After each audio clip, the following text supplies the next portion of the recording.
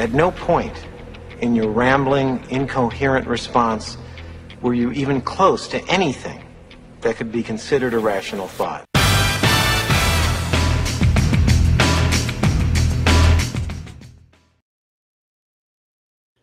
Now, that's not true. Of course, we have rational thoughts today. We always have good thoughts, but in case you don't, that covers me in case you don't. Our guest today, man, I always say this is a great guest, and this one's actually pretty special.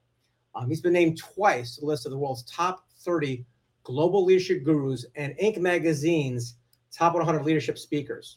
He's presented to companies and organizations around the world, including the United Nations, Department of State, World Management Forum in Iran, the U.S. Air Force, and the famed Servant Leadership Institute. So he knows what he's talking about. His focus is on human behavior and neuroscience. It has made him the leading authority on emotional source code and the anatomy of meaning. Now, he's also a best-selling author of One Red Thread and Fiercely Loyal, How High-Performing Companies Develop and Retain Top Talent. But most importantly, this man is a good friend of mine and somebody I've always respected, held the highest regard. Every time I listen to him, anything you think about in conversation and talking, he takes it to like a deeper or a higher or a wider level that you're like, ooh, wow. It makes you think, and that's what his gift. So welcome to the show today, Dov Baron. Dov, how are you? Good, mate. Thank you for inviting me. I'm excited to have I'm deeply curious about our conversation. Yes, that's right. Our favorite topic, your brand and my new topic, my book coming out next year, which will be a lot of fun. So why should people listen to us today on this show? Well, I think that we've really got to take a moment and consider what is it that drives human beings. And we like to think that we know the answer to that, but we actually don't understand what truly drives human beings. And when I talk about that, I'm talking about at a subjective personal level. I'm also talking about it in a collective level, the polarization we're seeing in the United States today. It's a nation, it's a tribe, it's an individual. So when we understand what really drives us, then we can actually find ways to communicate and ways to be with each other that are beyond anything we'd ever imagined. That sounds like a great thing to do. So we're going to get to that in a second. That's a really important thing. It's not just something as simple as fear and greed. There's something deeper here that we don't know about, Dov, and I want to hear all about it. But first, tell a bit of people about your backstory. How did you come to being the top 30 global leadership gurus? You know as well as I do that will take longer than your show. Well, give me the 5-minute version is fine. I'll point it. But the quick version is that I grew up in Northern England. I left the UK more than 40 years ago, traveled the world to study with different masters around the world, studied metaphysical studies, Gnostic and Coptic Christianity, Kabbalah, Vedanta, Hindu philosophy, Buddhism, and the Tao. Then started studying Jungian psychology. Got sick of people telling me which way my chakra was spinning, but couldn't get their poop in a pile.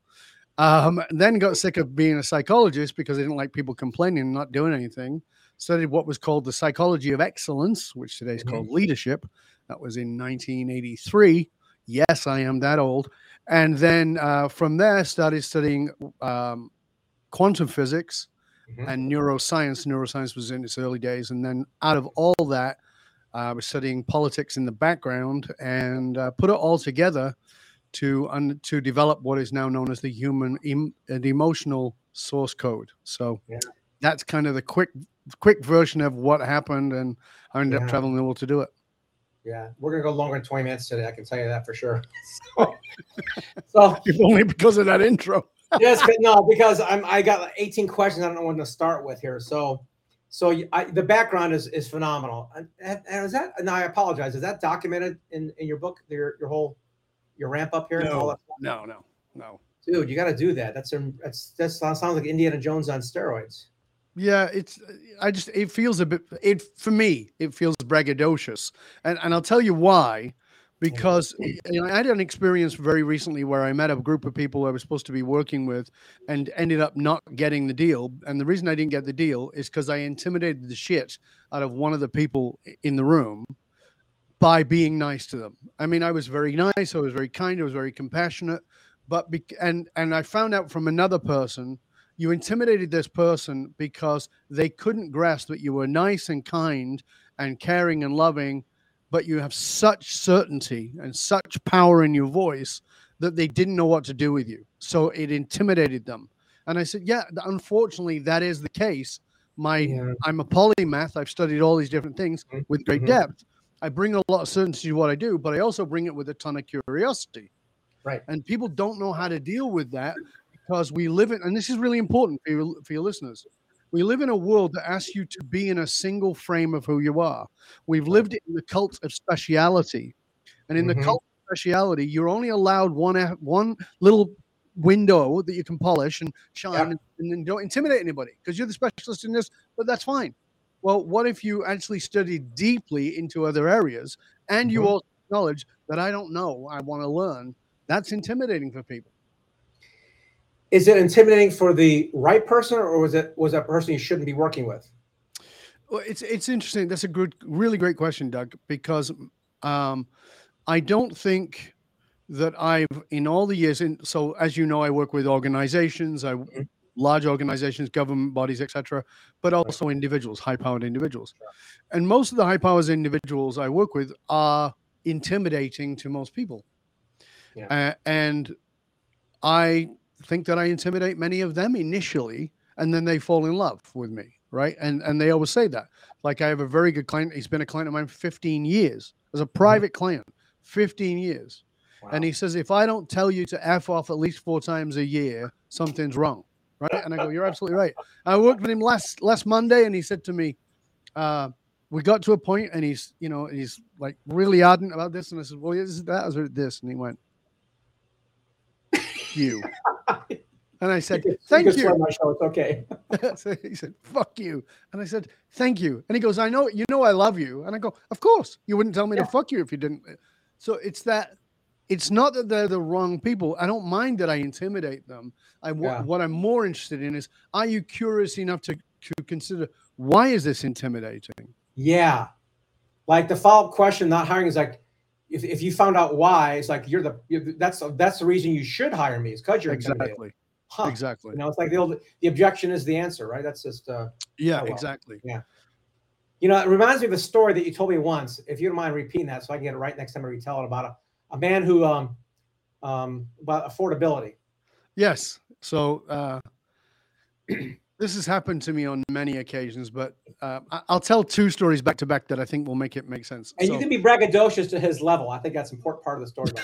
So there was, first of all, there was a lady I had an initial contract with her. I was working with her, and we were on our second session, and she was like an insanely successful person from Australia, multiple generations of wealth and multiple businesses. And she said something to me, and I just paused and said, And she said, what? And I said, you do know you're full of shit, right? And she said, how dare you? I said, how dare I what? She goes, nobody speaks to me like that. And I said, that's the problem. I said, if you think you'll get the truth from anybody you employ, you're on crack. That's not how it works. If they depend on you for a paycheck, they will always filter. I don't care. You've already paid me. You have to pay me in advance. You can fire me. It's fine. Right? I can also fire you. And she started to laugh, and she goes, you're absolutely right. Nice. So that was one example of that. The other one is this guy who was actually in West Vancouver, which is a very wealthy part of Canada. And he was telling me about things, and, he wanted to work with me, and he had heard about me from this person and that person. And I said, yeah, okay. And he said, well, I'll, I can write you a check now. And I said, no, let's not do that. And he goes, why? I said, you can't afford me. And he said, do you know how much money I have? And I said, yeah, I do. I said, I know you're a billionaire. He goes, and I can't afford you? And I said, no, you can't. And he said, why would you say that? I said, let me just tell you about you, and I'll tell you what you haven't told me. And he goes, okay. And you can watch this guy's face drain.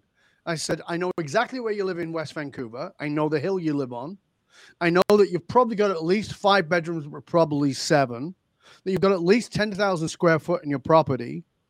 And I said, and all the furniture that is new is on the viewing level when you walk in. and you have to walk down to get into your house. I said, but in the lower level, you've got all secondhand furniture. And he went, what? And I said, yeah, you probably either drive a high level Mercedes, all right, family vehicle. And he's like, how do you know all this? I said, because I know you can't afford me. And he goes, what do you mean? I said, you don't value anything. And you don't have enough money to value me. It's not about the fee, it's about the value. And you will never recognize value. That's why you have second-hand furniture in your lower area where you spend all the time and your family spends all the time. But the upper level is for showing off. Your car is for showing off. Your house is for showing off. I'm not interested in you showing off. I'm interested in your soul shining in the world to make a greater difference. And if you can't do that, you can't afford me because you think you can buy me with money and I will never be for sale. Pissed him off. And I remember when I told you, you said, did he then hire you? Did he then change and hire you? And I said, oh no, I wouldn't have taken him on. Yeah. Wouldn't have taken him on. Not interested. Yeah. If you're not here on the planet to serve, and believe me, if my clients are crazy successful, make me look like I've never made a penny. And I have enormous respect for the success they've had and the focus it took to get there. Yeah. And now you're there. Now what? Exactly. Okay. Now you're going, okay, well, what's next? Another million, another billion, another Mercedes, another yacht, another island. What? Yeah. Do you think it's going to work? Because I'll tell you, it will work, but it'll work for 10 minutes. And then you'll go, what's next? Because you're looking externally for an internal fulfillment. It's not possible. That's just genius. And thankfully, on this show, I'm allowed to use. I'm not even going to hire you, and I can tell you a quick story that I think you'll appreciate. My coach was listening to my sales calls about a year and a half ago. Listened to one call. Oh, Doug, you were excited, enthused. It sounded like a great conversation. Did you get that deal? Yeah, I did. The second call I listened to, though, you were kind of cold, almost rude to the guy. You weren't like interested in, like, what happened with that one? Oh, and it didn't work with him. Why'd you take that call? Because, I'm in business to do books with people. So, yeah, but you weren't interested in his topic or him. No, he's talking about himself the whole time. I like people who want to do something, to help the world out. And he said, well, why don't you just talk to those people? I said, man, 30 to 40% of my clients are these people want to talk about themselves. Because don't talk to them anymore. But won't that reduce my leads? He goes, you'll make more money. And the moment I turned my first client down, who was a double agent, he was like Cuban CIA spy, like great movie. But after an hour of him talking about himself, I'm like, who's this going to serve? He's like, entrepreneurs? Not really. So I turned down a 6-figure deal and my business went up 300%. As soon as I focused on people and books and messages that make a difference. Now, it could be a business book, but it means growth, employment, whatever, or something, altruistic. So I love what you've just brought to the point about curiosity. So, as you know, because I just mentioned it again, but, I traveled the world, studied all these religions. People say, what's your religion now? And I say, my religion is curiosity. And they go, oh, that's really interesting. And I go, yeah. And I said, and there's only one rule that goes with that curiosity, because if I just have curiosity on its own, I am going to be curious about you. I'm going to find out about you, and I'm going to find a way to fall in love with you. And that's not romantic. It's just love, right? Yeah. But if I do that without one single value, then I'm going to fall in love with people who are assholes and narcissists, and I'm not going to do that. So my value is discernment. So I can love you and decide not to be with you. I can love you and say, no, not for me. I can be curious about you enough to love you at a soulful level and no, it's not for me. Thanks. So I can love some of the people who society really dislikes at a soulful level. And I can also tell you that I would never let them in my house. Right. So it's the discernment piece. But the interesting thing about it, everybody's into this. We talked about the cult of speciality. Yeah. But people have the cult of speciality, but forget that for a moment. What about moving to discernment? What if that's where you specialize in? discerning who do I work with. And by the way, it's not even industry-wise who do I work with. It's the human beings, Yeah. right? Right. The no asshole rule is a really great rule, right? And I tell my corporate clients, it's better to have a hole in your corporation than it is to have an asshole in your corporation.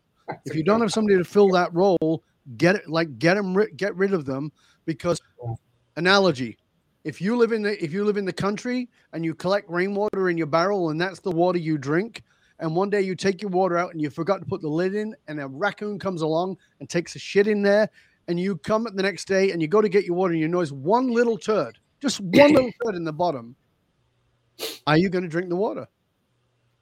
Your argument is, well, it's only one turd. And the water tastes fine. It's just one turd, right? No, it's poisoned the entire system. Yeah. Yeah. That worker who is an a-hole in your system is the turd in your barrel. You cannot afford that. Yeah. You cannot afford that. So say no more often, but not just for the sake of saying no. Get really clear. Spend the time to get discerning about who do I really want to be engaged with. Yeah. And that's deeply fulfilling, because I will tell you, my people apply to work with me. They have to go through an application process, pay a large chunk of change to do that work with me. And many of them willing to do it. And I still say no. Why? Yeah. Because if I can't fall in love with you, I'm not working with you. Yeah. And they look, what do you mean? If I'm not going to love you enough to kick your ass and fight you, I will actually have to, I know I'm going to have to fight with you for your soul so that you keep it and not give it away to somebody else. You won't like that. There's going to be times when you're going to go, screw you, Dove. Okay, fine. But I'm still going to fight because you paid me, and I'm going to fight for you, because I want you to be at your very best in your service to the world. Right. And you will, it's fascinating. You'll become way more successful. Yeah. But not because you're focused on being successful, but because you're focused on serving your soul, serving the world. It makes so much sense when you say it this way, but then I just catch myself sometimes, or a lot of people just going back to their goals, their objectives, things like that. That's why, we both know our good friend Miriam in her book, the currencies of new leadership. It's nothing about money. It's about things that are intangible, that are also currencies. Absolutely. But how do you measure some of these things? That's a really good point. So, we talked about right at the very opening that, people wonder what drives human beings, and we think it's love or fear or greed or whatever it is, and that's fine. And those are certainly drivers. But we all have what's called an emotional source code. So people show up and they say, I really want to change this behavior. Can you help me? And based on my background and what I've learned, with psychology and being a master practitioner of NLP, and so, my answer is yes, I can change your behavior. Will it stick? No. Oh, okay. Why not? Well, your behavior is driven by your beliefs. Oh, okay. That makes sense. So if I change the beliefs, will that change the behavior? Yep. But it won't last. What? So my behavior is run by my beliefs. I've changed my behavior because I changed my beliefs. So what else is there? So I said, well, before I tell you what it is, let me just walk you through this prism of how we develop our reality. So the bottom is you have an emotional source code. Doug's getting out his notes. Right? You're going to want to take notes. That's a byline of the show, man. I'm going to record this, but I'm also writing. Go ahead. I'm going. Yeah. So you have an emotional source code. Now, what is your emotional source code? Think of it as your emotional DNA. And so here's the thing. You can deny your DNA. It doesn't change it. Right. You can also see your DNA as fixed and primary, but it's not. That's right. So you can't ignore it, but you can't allow it to be seen as all there is. So we used to believe in the primacy of DNA, that you are what your DNA is. If everybody in your family had heart disease, you're going to get heart disease. Yeah. Not true. No. What we know now is there's epigenetic sciences. Right. The epigenetic sciences tell us that the gene inside of a cell is responding to its environment, and its environment is changed by the neurochemical cascade released from the brain, and the neurochemical cascade is released based on what is going on in the outside world. Right. So the predisposition for addiction is not just the fact that your mom had heroin in her blood. It's the fact that she's an addict and she hangs around with addicts and you're in an addictive environment. That's what happens. So now we know, okay, so you've got a DNA, but it's not fixed. So it's the same with your emotions. So you can't deny that. So I was born in abject poverty, around violence, and this is me, Dov, speaking. Violence, crime, addiction, all kinds of abuse we don't need to get into. I grew up in that. That's my emotional DNA. And I can be out of that, say, well, it's fixed, and so I will become my brother who still lives back there in that world. Because he bought the package, and he's like, okay, that's who I am. Okay, that's fine. My emotional DNA is not going away, but I can turn off things and turn on things. Yeah. And how do I do that? Well, when I get my emotional DNA, in order to survive, again, this is a survival mechanism, it's neurochemistry and it's biology. In order to survive, I have to develop meaning that will allow me to survive. So if I'm in an environment where I'm being abused, let's say your dad comes home every day and he knuckles you, you might tell yourself, your dad might tell you, and you might tell yourself that you're being loved by that violence. Yeah. Because your dad says, I'm only punching you in the head because it's a tough world and I want you to be tougher. Yeah. Right? So you translate that in meaning, okay, in the anatomy of meaning, to say that's what love is. And then you can't work out why you're in these relationships where you keep getting beat on. Right? Maybe it's not physical anymore. Maybe it's transformed to verbal or emotional or spiritual or some other kind of abuse, but you're still getting abused because that's the anatomy of meaning. What drives us is our anatomy of meaning. What goes unquestioned is our anatomy of meaning. That's the piece that gets missed because above the anatomy of meaning becomes identity. Okay. So the third level up is identity. Who am I? And most people will never question their identity. Even when they have an identity crisis. So there they are, 48 years old, bald as a badger with a ponytail, driving a Corvette and trying to snort coke off a hooker's tits so they can tell themselves they're young again. Why? Because they have an identity crisis. Then they realize that that's empty. What happens next? They revert back to the old. They say, well, this is not me. Please forgive me, honey. Take me back. I'll ask the kids to forgive me. I'll cut off this ponytail. I'll sell the Corvette. I'll buy a minivan. Please forgive me. And so they go into a reactive identity out of the old one. And when that doesn't work, they go back to the old one instead of asking, who am I? That's the most difficult question in the world. Yeah. Who are you if you're not this identity? That's right. That identity forms your beliefs, and a paradigm of beliefs, a collection of beliefs becomes a value, and that drives your behavior. Beliefs come before values? Okay. Oh, yeah. Collective beliefs form the values that support the identity. So it's an up and down. Yeah. So they support the identity. They have to be in place. They're grown from the identity, but they're there to support the identity. And then all my beliefs and behaviors come out of that. I'll probably get the title wrong. Is Adam Grant's book, maybe Think Again or something, talks about being true to your values, but challenging your beliefs. Absolutely. And that's part of my thing with curiosity. Like, especially with, you mentioned America's, divisiveness that's happening the past few years. And, I'm trying to I got, angry in 2020 and early on, like, okay, what if I just be curious about stuff and not try to put my agenda on other people? Sure. So I'm curious about the political parties and people talking about things. And it made me feel more peaceful. Yes. So I haven't really challenged my beliefs, but I set them aside at least to listen. Part of the curiosity thing you're talking about. So if the culmination of a set of your beliefs create your values, and if you start challenging your beliefs, would it impact or shift your values at all or not? Absolutely. Oh, wow. Absolutely. Okay. So, but again, if you try and do the beliefs on their own without looking at the identity, it will be semi-permanent at best. Okay. So you have to go to the identity first. Yeah. So my work will always go to that. So when people go, oh my God, I've been going through an identity crisis, I'm like, great, can I buy you a drink? That's like, let's celebrate. That's fantastic. And they're like, what are you talking about? It's horrible. No, it's actually the greatest thing that could have happened to you. That's right.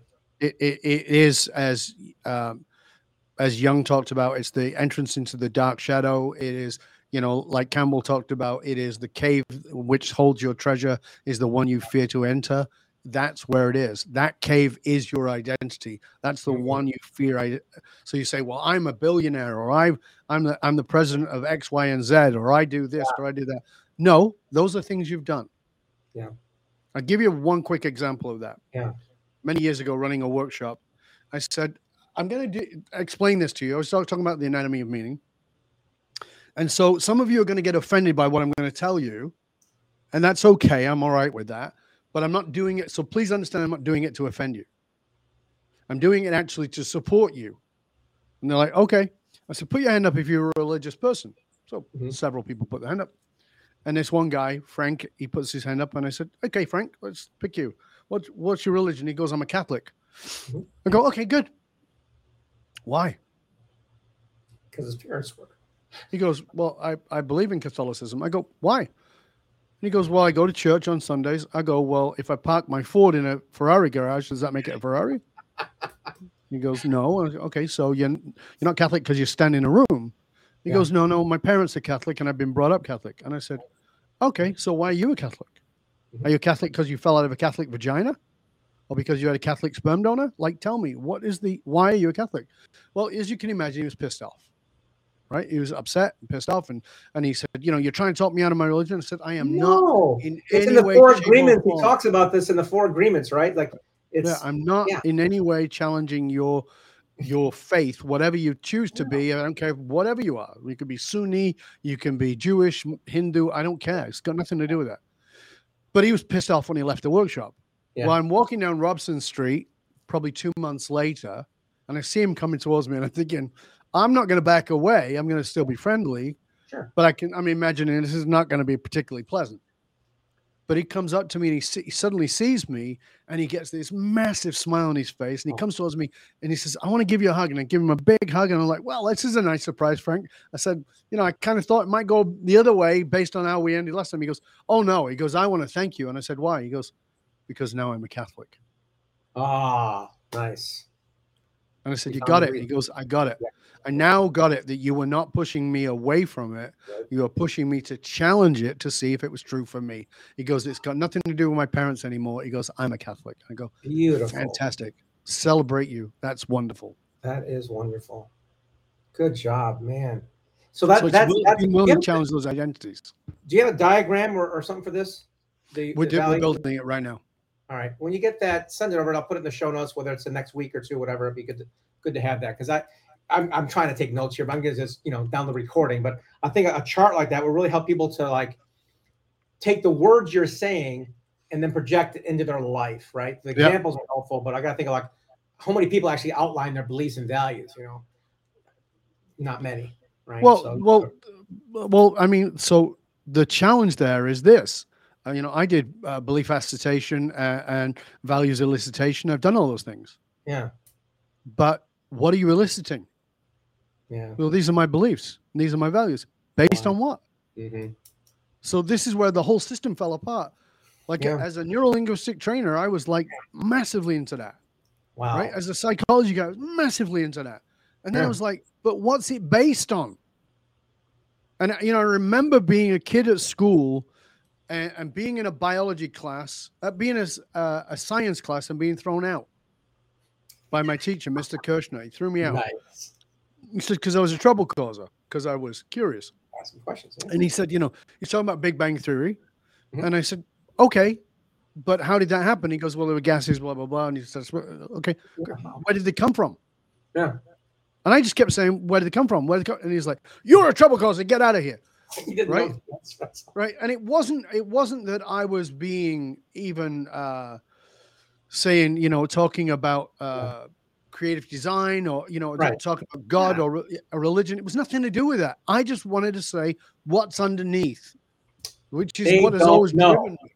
Right. The only theory in that I heard was that it might be going like back and forth every 10, 20 billion years like that. But who knows? Right. So what don't we know? So this is the key when you're looking at yourself. So most people are go, well, this is who I am.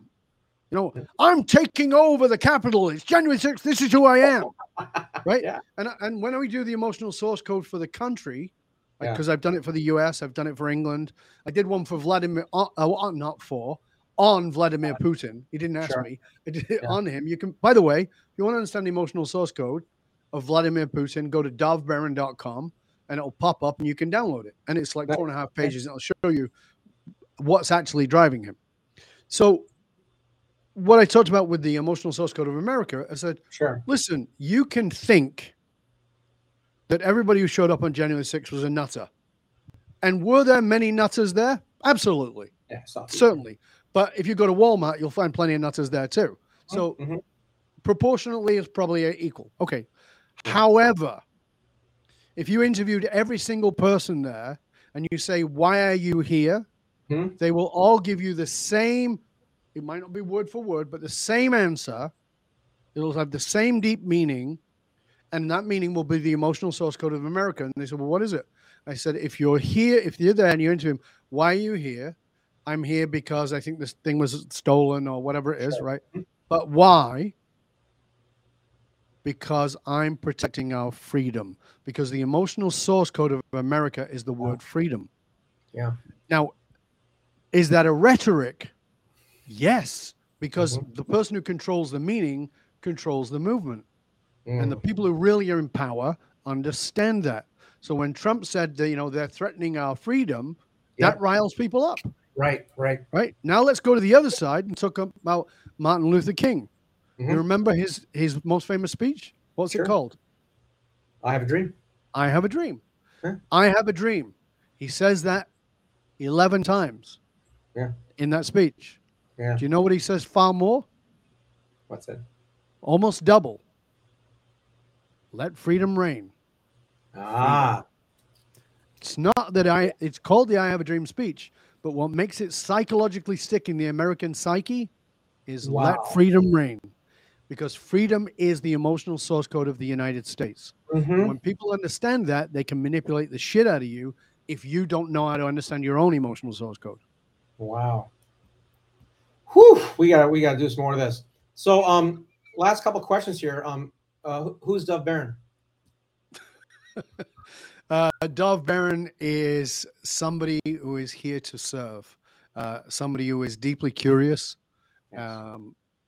He is a husband, a father, a grandfather of 6 coming up. Hey, congratulations. And a deeply curious human being who is here to serve not your identity, not your ego, but your soul. There you go. Beautifully put. And let's promote a book, Dov. What do you want to put the Fiercely Loyal one, that the one to talk about, or another one? What do you got? In the context of this, certainly Fiercely Loyal is a bestseller. It's a great book for you to get if you want to understand how to really drive loyalty inside of your organization. Particularly, that book's having a new resurge because of the Great Resignation and because of quiet quitting. And I'm talking about, and those principles still stand very well. But in the context of understanding what drives you, I would recommend you go. It's a cheap download. It's an ebook. You can get it. It's One Red Thread. Go get One Red Thread. Go to dovbaron.com and get the Putin report so you understand stuff. But One Red Thread is very simple. Can I just tell you a little story there? Please. Yeah, please. I got time. Yeah, I want to hear it. So One Red Thread. So imagine yourself walking into a modern art gallery, and you walk into that gallery and you see these beautiful pieces of art, and then you look over to the side and you see this amazing tapestry, and you can see that it seems like every color is woven into it, and it's incredibly complex yet extremely simple. And it's like it's bewildering. You pull towards it, you get to that tapestry, and you're looking at it, and as you look at it, underneath there's always that little plaque underneath that tells you what it is, and it says, this tapestry is called the One Red Thread. Okay. If you look at it, you'll find it is deeply complex and incredibly simple. This tapestry represents your life.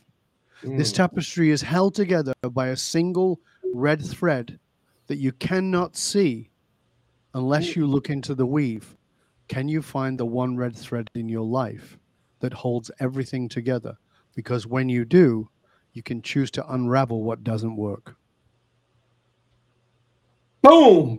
just put a fork in it, drop the mic, all those expressions.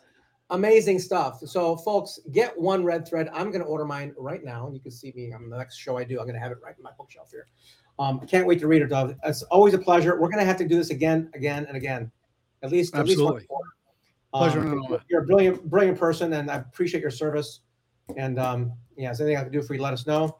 I was going to ask for parting words, but that was probably the best one. So we'll just let it hang on that, I guess. I should shut up now. Thank you so much for being on the show today. I really appreciate you. My absolute pleasure and honor. Thank you, Doug. Thank you for inviting me. And listen, by the way, I just want to say this. If you're listening or watching this show, there's something you need to know. I've got a couple of podcasts, and I know podcasting is a one-way street. And often what I mean by that is we're putting out that content. Doug's bringing you great people for you to listen to. Aside from me, I'm talking about other people who are amazing. And I wonder how many of you listen and go, wow, that was really great, and never bothered to let him know. Please do us a favor. Rate, review, and subscribe to the show. Go to wherever it is that you normally listen to the show. Rate, review, subscribe to the show. If you're watching it on YouTube, make sure, or on another platform, make sure you put a comment. Make sure Doug knows that his time that he's invested in it is valuable to you, that it's having an impact on you. And if you want to write to me or to Doug and tell us what you got out of it, that's fantastic. Because you know what? Information is worth the hole in the donut. Transformation comes from the application. So write to us. Tell us. Yeah. And you can write to me. I know I'm crazy.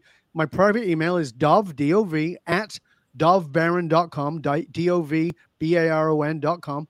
Write to me. Tell me what you got out of the show. Tell Doug what you got out of the show, and share it with other people. Don't hoard. This is an abundant universe. Share the knowledge, share the wisdom, share the insight, so that other people, you might piss a couple of people off with this show.